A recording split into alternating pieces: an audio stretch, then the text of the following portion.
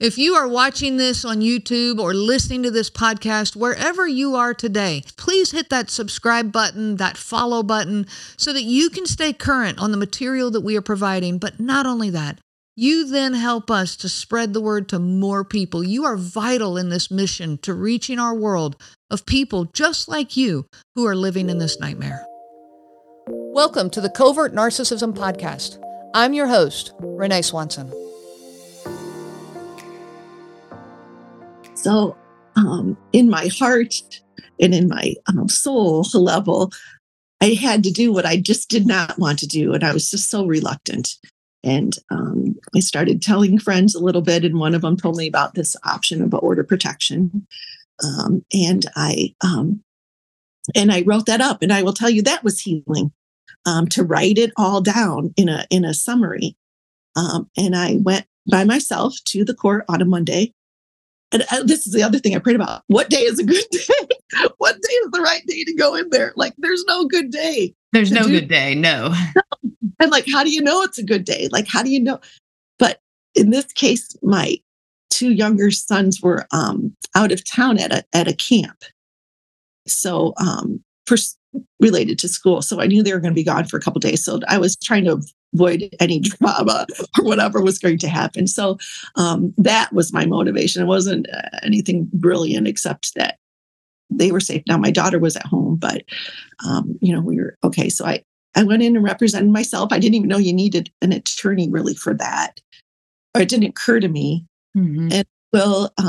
And I sat hours in the hallway with my heart pounding, saying the rosary, kind of as a meditation, not out of religious nature as much as it was to calm myself down, because I didn't know what else to do. And you can't have anything in the hallway. You can't have all your, devices. Mm-hmm. And I was out there hours, and I went into the judge, and and I want to say this was the most validating point. So she read, I was still married, by the way. This was just order protection while I was still married. I didn't file for divorce.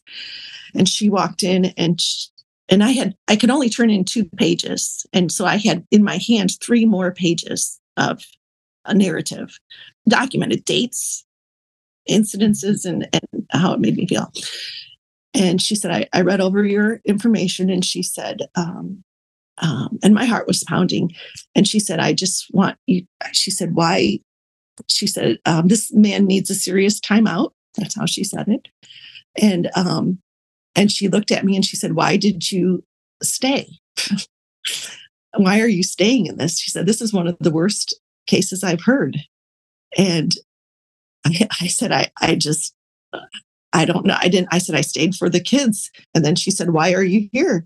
And I said, for the kids. Mm-hmm. So I'm not laughing, except like that was like my simple answer. I stayed for the kids. But then at some point, I decided it was in the kids' best interest that over my dead body, was I going to raise kids to see that any part of that was okay. Mm-hmm. And I will sacrifice my whole life. I will drink tea in a tent before I will sleep, knowing that I put 4 littles out into this world in any capacity with that kind of behavior being acceptable on any level. Mm-hmm. So I kind of took it as like a life-saving divorce or a life-saving action for the children. And she was phenomenal. She included, I had just put it for myself. She included the kids. It was all very short. She just said, she just gave him 6, it was 6 weeks. Well, it's 2 weeks and then nothing happened. So she extended it to 6 weeks or whatever. And then, and it was no contact, of course. It was a police enforced order protection. And I came home. And anyway, without going into too much detail, that was the biggest relief. I cried for maybe 4 or 5 hours. And I just want to give your listeners to know that there's legal options. And if it gets that bad, and to pursue talking with a domestic violence shelter and trained people who know about those things. Mm-hmm. I went to one other town because I was so ashamed about my own town. So I took this out of a shelter in another town who helped me. So, good. Anyway, I filed for divorce just a few days after. And then he, of course, came back with guns blazing and reverse abuse and charges. And I was horrified that that was even a thing. Mm-hmm. So then I had to get an attorney. I should add that attorney, I got a secret extra job 3 years prior. I strategized. I just could not figure out a way out with keeping everything intact, my home, my family, my dignity, with this, what I was up against. And I didn't know what the future held, but I knew it was going to be hell.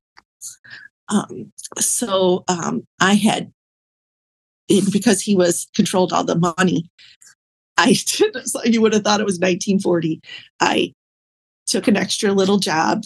I put all my paychecks I cashed them and put them in a safety deposit box in a separate, with my maiden name.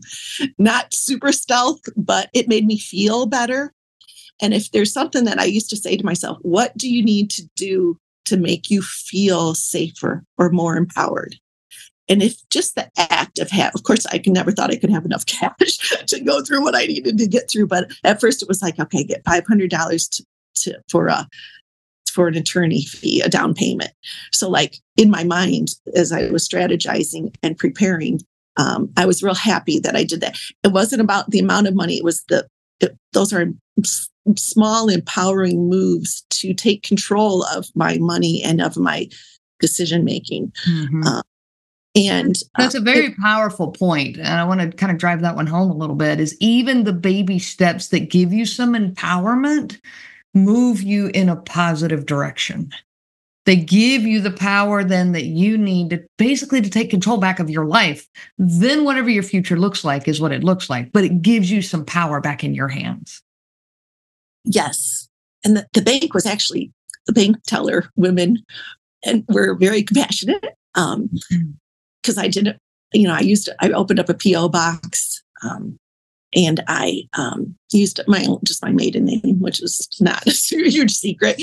But I explained to them a little bit about why I was doing it, because I was also exploited. I just didn't have control of my own money. So that's another thing. So I just want to point out, by saying the bank tellers, little bits of, I didn't tell them the whole story, but just that knowing look. I just want to point these out because this is what helped me get through all those things. Were just feelings that I was doing the right thing, or that I was seen without words. And they were for me. So it came where I was a routine customer, because every 2 weeks I came in, did my thing, and they were all happy to help, get the cash, go get the key, open the and I hate to say friends, because we were never friends. I don't even know their last names. But I want to say that, and this is how I viewed it, love comes in many, it's not just your spouse or whatever, or your person that you had children with. Feeling loved is from the many people out there in those little tiny ways. So, and that's the little helping hands that help you along the way. Yeah. And I call it love because I didn't call it love then, but that's crucial to the journey. Is I wanted to say those in that time, everybody vacated from my life. So I didn't know my husband at the time had done this smear campaign for years, and my family would not speak to me. They thought I was doing a grave injustice to the children. They thought I was that I was having some sort of nervous breakdown or mental lapse or something, even though, by the way, I was doing all the work and going to work and making money and doing all this stuff. He had put these thoughts into their head that I was having issues. His family, of course, who I thought I was close to, of course, wouldn't talk to me. I didn't know that when I divorced one person or filed for divorce, that in my instance, about 45 people fell out of my life. Wow. My their spouses, his siblings, my nieces and nephews, because, as collateral, no offense to them personally, and I remember rocking on the chair, and I think this is just important. I put the kids to bed. I rocked in my chair. I kept I would not say his name in my home after the order of protection. And my focus was on the word protection, not fighting, not pursuing, but just standing strong, stoic, like, how can I protect myself and my kids? And I mean this psychologically, emotionally, and physically. Of course, that started physically, you have to feel safe, but some of the psychological protections was to not say his name. Like, that was a protection. The no contact was a protection. So I was rocking in the chair and I'd cry for like an hour before I went to bed. Like, I felt so, and I think this is what I want to say, I felt so empty. And I think a lot of people, I was happy to be alone. So I thought, why do I feel so vacated? Like, I felt like I was like Invasion of the Body Snatchers. Like, I had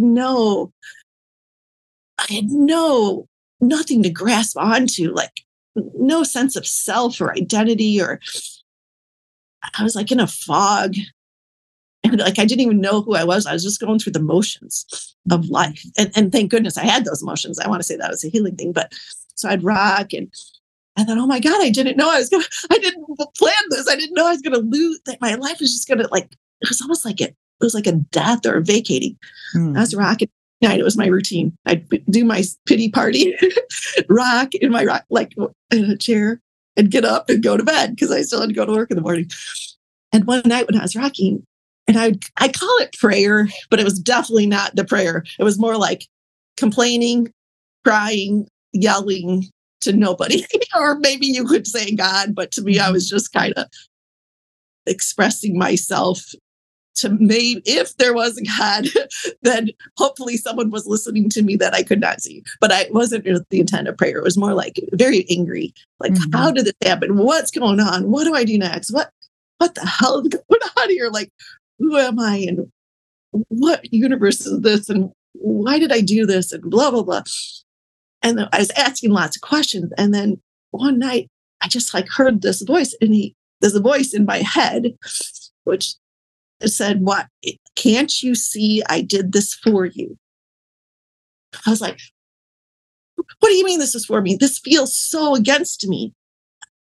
And the voice was like, I did what you couldn't do. And I was like, what does that mean? Like, what, like, how can this vast emptiness of an abyss of a black hole of my soul before me? Like, it, like, really, but my curiosity was like, what does that mean? Like, and that was not my voice. Like, that, if I thought that, I wouldn't be in this position. And so I think what I call this a shift of, people would say, like, life coaches say it's a thinking shift, but I think of it as a spiritual shift, because I started thinking, how is this for me? And so I started thinking like, oh, like he's absolutely right. I was bending over backwards, trying to make everybody happy, including my niece. I was trying to be the aunt and the sister-in-law. I was playing all my roles. And this way he wiped my slate clean and let me heal in the emptiness. And I started to see that as a gift rather than a punishment. Good. And I started to see like, oh, this is new feeling. Like, it wasn't taken up with all X's words and all of his behavior and all my dodging and what you call the walking on eggshells, or I might say punching. I think you said it, somebody said like dodging dodgeball or whatever. Like, I was constantly, and I didn't even know how to handle this new experience of just being in nothingness. But I saw it as a gift of, it's my choice of what I want to fill it up with.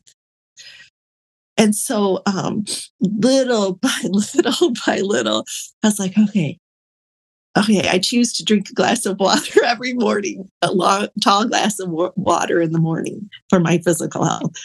And then I was making these tiny choices. One of my girlfriends brought over a candle that smelled like sugar cookies. Of course, I didn't bake. I could barely get through the day. But that gift of making my house smell good, I was like, oh, great idea. I'll light the candle. Like, I had to start all over again. Now, the mom of me always kind of did that and flitted around and did that. But I had sunken into such a deep abyss of how do I claw back out of this abyss. So it was those little tiny things. And then of course, my girlfriend's humor. And luckily, I had a couple of good friends that were with me on the journey who I was friends with prior to, pretty much the whole marriage and the whole thing. And they took my side and could listen to my endless talking. So those little steps. And the other one was like made covenants with myself, which would be like, never be late to work. I don't care what kind of crappy morning you had. But like my work ethic, and that was more to sustain my like a little bit of money that I was getting in, which was it was poverty level money, but which brings me to another thing. But I was like, okay, I can't lose the little bit that I have. So I was just like made it a point to never be late. Mm-hmm. So I made like a no excuse policy for myself, which helped me keep on track, like, or at least compartmentalize it. And then I was waiting for child support to be ordered. And I was pulling out my cash stash, tiny bits to pay groceries. And the child support never came. And the order never came because, of course, he could control his income and he was reducing it to match, dramatically down by 6 figures. It dropped suddenly. Wow. And why the court could not see some of these antics, I don't know, but it was not in there. I knew we would go to a judge. I knew mediation would fail. So I was already anticipating trial because if we could have worked it out, we would have. So I knew that this was all on the horizon, that my future would be determined by a third party. And that, again, was a horrifying experience. I call it, which now has been determined as post-separation abuse. It was very real. Very included in the court system. And he looked fantastic and I looked like a wreck. Of course, he's theatrical. Of course, he's probably getting his supply on this. And he did theatrics, like he would hold on to his wedding ring while he was testifying. He did a lot of theatrics. So my experience with the court system was that now, instead of my life was in my soon-to-be ex's hands. They were now in the hands of another anonymous male. Mm-hmm. And I was just like, and I was I felt like very under scrutiny to always have groceries in the house and maintain, have it clean. Like the standards became even extraordinary because of all the accusations that were being held against me. So the intensity of the physical things that I had to do increased, and the fear of my children being taken away increased. I was not getting child support, and one of my friends, distant, not a friend, but like a person, called me and asked me, how are you doing financially? And I said, well, I keep waiting. She said, I think you would probably qualify. She was a caseworker, a public aid caseworker. And she reached out to me. She said, I have a feeling you might qualify to go on public aid. And I'm like, really? I'm college educated. That's kind of humiliating for me. I'm very independent and smart, but I didn't know the limits. And I had 3 minors at this time of this phone call. And lo and behold, it was on the poverty level. It was based on your income. And I did end up going on public aid. And I want to say that because it turned into be a blessing, but I'll tell you that. But that was another like a step backwards. It's like, you got to be kidding me. I didn't expect this. I didn't expect it to be a smooth sailing, but I also didn't expect the slowness of the court system and the you cannot control it, and the attitudes. And there's still a prevalence of what we try to fight against is rampant in the court. Like I had to have witnesses, and he had, of course, like 50 witnesses. And the judge said to me, "Where's your witness list?" And I said, "Oh, what do you mean a witness list? This is not criminal court. I'm just asking for a divorce." But they're treating it like a criminal case. I said, "A witness to what?" Like, no, there were no witnesses in our home, in our bedroom at 2:00 in the morning. There's no witnesses for that. Oh, well, the judge was like outraged that I for some reason said that. Like, you have to have witnesses. You're supposed to have witnesses. What's wrong with you that you don't have any witnesses? I said, well, you tell me when I need a witness, and I'll have 500 people show up to this. If you want bodies, I'll have my 500 Facebook friends and have them come to court that day. What do you want from that? But it's not all that conversation. It's just that I didn't put that witness. But there was such a disconnect between the judge and myself. And of course, he looked at me like I was in contempt. But there's no logic behind a divorce in trial. Just so that makes sense. Like, because of course, with a covert narcissism, of course, he can have all these witnesses of character witnesses. I have them too. That makes the argument null. Does that make sense? Like, yeah. I didn't see the role of that, but that was a problem in the courts. And so I went on 1 year later, when I was going to go out and celebrate my 1 year of Independence Day, which is the day I filed. I ended up driving myself to the ER with extreme pain and was diagnosed in the ER, but with another, what I call an angel intervention, because I always downplayed my pain. And this lovely ER nurse could see past my stoicism and luckily ordered the right test and was found out that I had a tumor in my colon and my bowels were about to burst. And so I just want to point out again, this was, I call it an angel in disguise, or in a loving act, could see past my lie of my pain scale so I could get back to my kids and order a CAT scan, which diagnosed a tumor in my colon. And I was taken into that evening by ambulance because this was like a standalone site, to another place where they ended up calling in a surgical team to remove my large colon that night. Wow. So mind you, my kids are at home. I never told anybody. So, and I was like in a state of shock, another state of shock. So I just when you think things can't get worse. So I just want any fears that a person has in filing, all those fears can come true. But I think what the message I want to get at this point is that, first of all, I felt there was nothing honestly, it wasn't as bad as living with that person. And there was nothing that I couldn't figure out and strategize about or overcome as long as I was still alive. So if you have fears about money, which was my big one, or safety, or or that you're going to get sick and no one's going to be there to help you. Losing all your 45 friends and family. Right. So all those deep-seated fears came true for me. But if you just got to hang on to your sense of self, your lifelines, and the little bits of things that you could do. I mean, I was, again, it was a knee-breaking moment. But what I want to fast forward to some of these, because healing, this was at the same time. So I was going through cancer at the same time I was going through a 6-year divorce trial.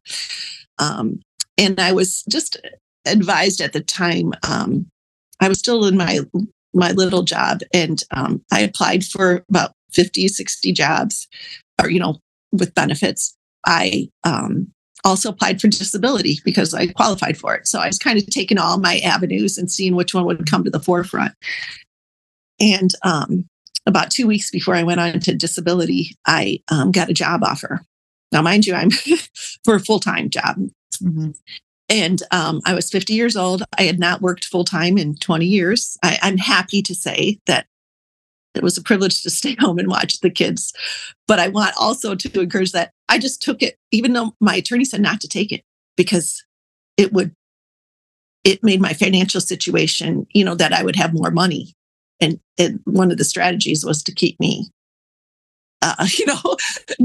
look bad on paper or whatever. So as the trial went on, but I just, in my own heart, couldn't bypass the opportunity that for work. So I want to so I was 50 years old, getting my first full-time job.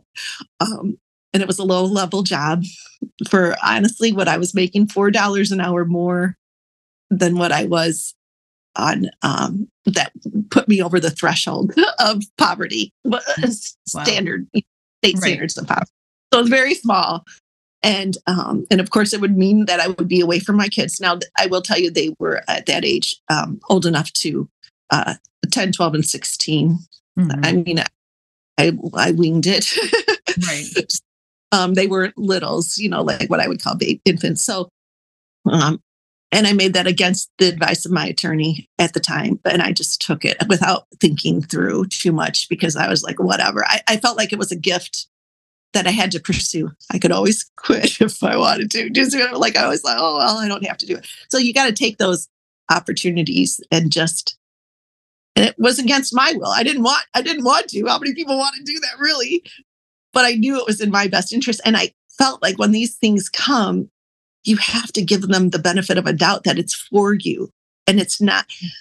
So I started changing the way I viewed work. Like work was an honor and a privilege to go to work and to make a contribution to society rather than a punishment of my ex withholding money, I switched my mind into that this is for my own dignity and not about X. So I had to do these major flips in my head on how to. So my constant theme was like, how can this be for you? Mm-hmm.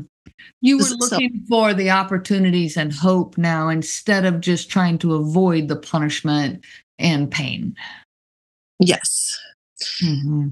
So where I am now, I will tell you. I just wanted to even my doctor. So the doctors had to be called in, and the surgeon. Of course, I didn't know anyone, and they didn't have my history. And I was laying in bed, and I said to this doctor from another country, I didn't really understand what he was saying. I was in a lot of pain, and I said, I got to change my healthcare power of attorney. And he's like, no, we need to get you into surgery. I said, no. I said, we got it. I can't have my husband. Even though we had an order of protection and we were living in two locations, he was still legally my husband. So this brought in another layer of fear for me in the healthcare system. So we're in the court system now. I'm in the healthcare institution. And I just want to say that I said, I can't go under until I change my healthcare power of attorney to my girlfriend versus my husband. And I said, I want no visitors. Like, I don't want any visitors coming to the hospital to so I will tell you, in that split second, he made the decision he called in off duty, a social worker from the hospital.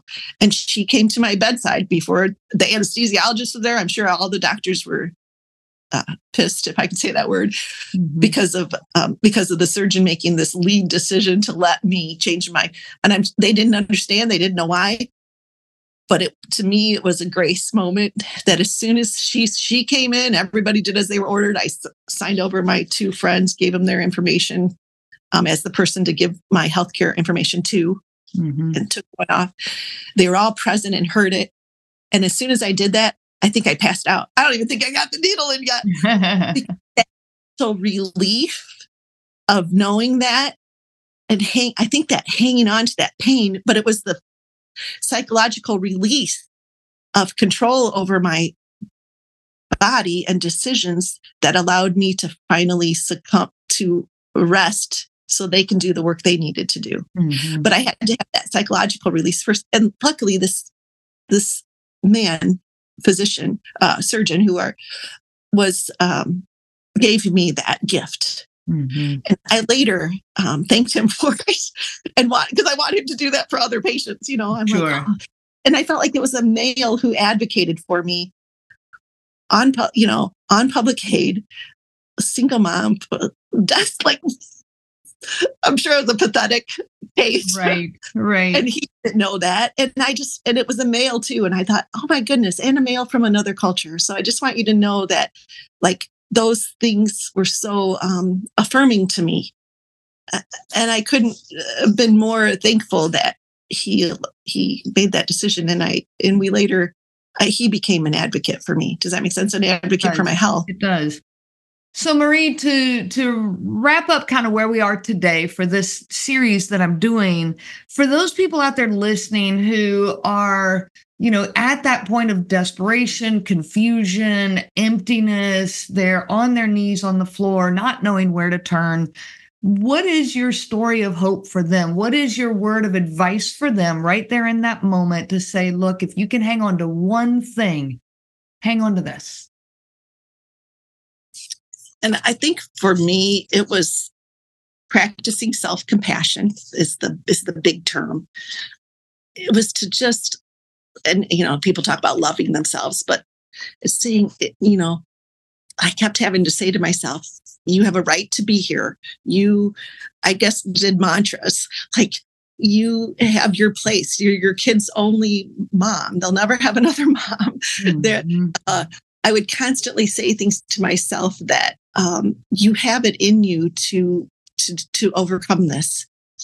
God gave you the beautiful things that were exploited in these relationships are the very things that get you through it. Mm-hmm. And I think that's the mystery or the message, that what was used to harm you, your patience, mm-hmm. So that was something I needed to draw on through the course. Mm-hmm. Your ability to love your children so deeply and love them. I had to turn that into me. You are a loving person, and you can show that to yourself. Mm-hmm. Be kind, go to bed early, sleep, take a bath, give yourself, go on a walk, listen to that music. I listen to very inspiring music. The Piano Guys has this beautiful song, which combines Rachel Platten's Fight Song with the Amazing Grace. And it became like my fight song. So I would walk and I'd listen, fill my heart up with music, fill that abyss and that emptiness with choose. This is your opportunity to choose what you want to bring into your soul and into your mind. And then the other thing is just, I kind of had to force myself to go through the motions and be robotic. Don't overthink. Just get up and go. And just separate into two different people and compartmentalize my life. One foot in front of the other. And it sounds a little bit like a disassociation, and I'm actually trying to integrate it more. But at the time, it was a healing strategy. So, to be able to survive by separating my emotions and my actions and my behavior into different compartments to get through those different parts. Right. Right. So, Marie, thank you so much for sharing this. Your words, your story is very touching. I think our audience here will resonate with your story and these words of hope. And what is there in front of you in regards to, number one, taking care of yourself, because you do matter. You out there that are listening to this, every single individual out there, you do matter in this world, and you need to take charge of that. And the other piece of that being going through the motions is a really good, it's a survival tactic. It's like that disassociation, like you're talking about, but it allows you to just put one foot in front of the other. If all you can do today is breathe, then that is what you do.